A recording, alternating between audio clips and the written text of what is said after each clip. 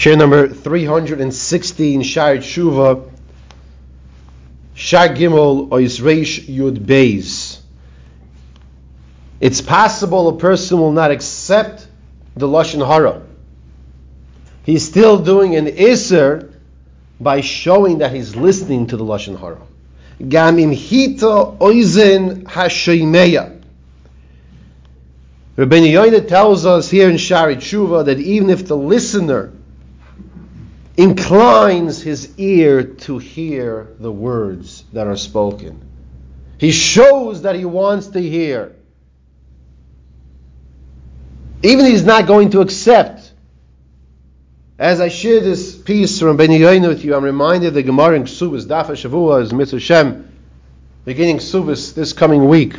I encourage everyone to participate and starting learning a daf a week with this wonderful program.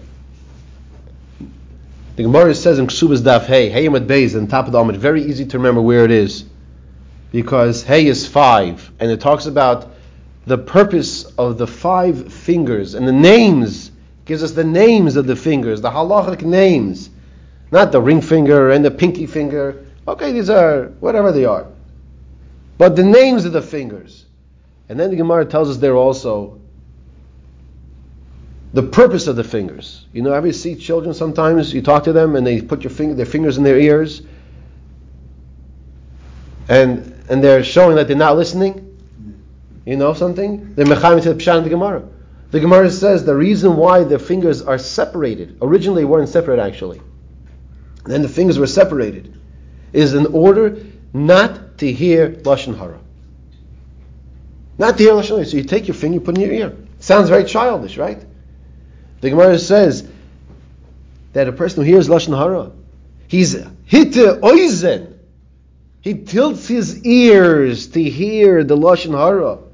Nichlis tchila, will be burnt, would be scalded first, because the ears is where the Lashon Hara entered into the body.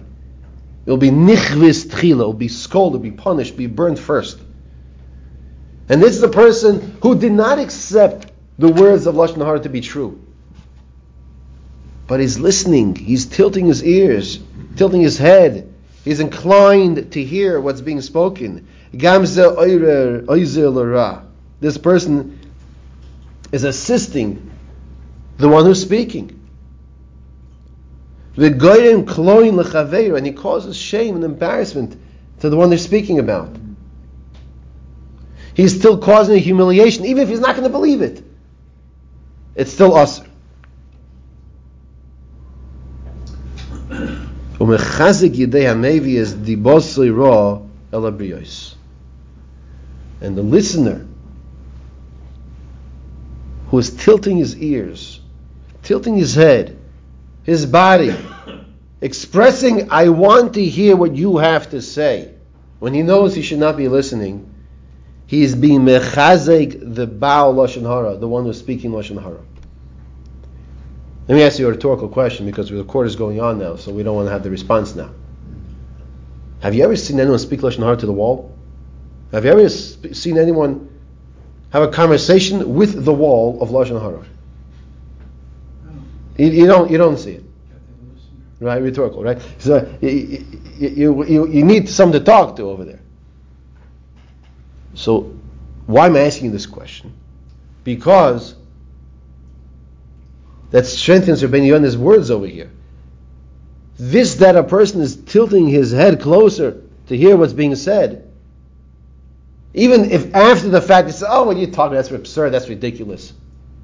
He's been mechazik, he's giving the speaker of the Lashon Hara the opportunity to say Lashon Hara.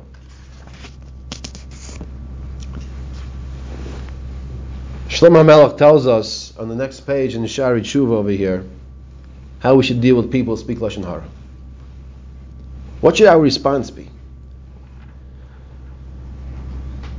And he tells us that we have to show him a facial reaction of displeasure. Ponim nizomim.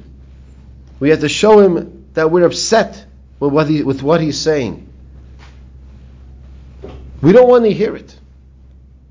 We gave a mashal yesterday of a person being served on a plate, a pile of dung with flies flying around it. And I paused before I said it.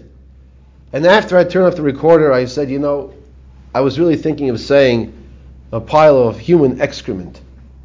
But I thought that was a little too strong. But we have to realize and visualize and internalize that Lashon Hara is even worse than that. Lashon Hara is much worse than that. That's a schmutz. That's uncomfortable.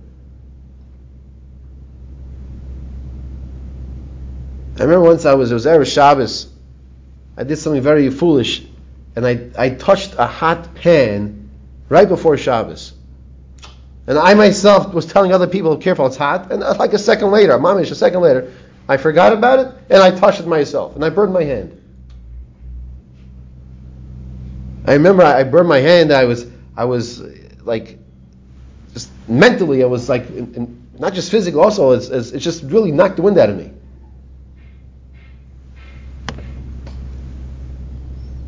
The punishment of Lashon Hara is much worse than that. We can't relate to the punishment of Lashon Hara. We have to realize, we have to talk about this. We have to internalize this, because therefore when we see someone's about to say Lashon Hara, or we hear someone speak Lashon Hara, we have to tell ourselves, remind yourself of that pain. Remind yourself of that disgusting smell.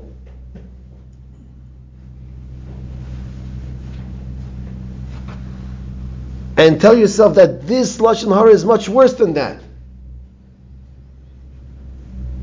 This is the poison with the skull and the cross and the bones you see on top. It says poison.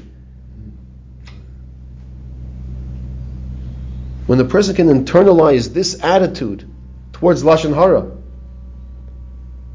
he's not going to listen to Lashon Hara. He's going to run away like he runs from a fire. This is what Shlomo Melech is telling us. Someone speaking Lashon Hara, you show a face of displeasure. What are you doing?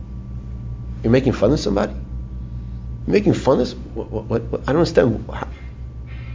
Now the person might think you're absurd. But number one, you're saving yourself from the Aveira. Number two, you might be teaching this person a lesson as well.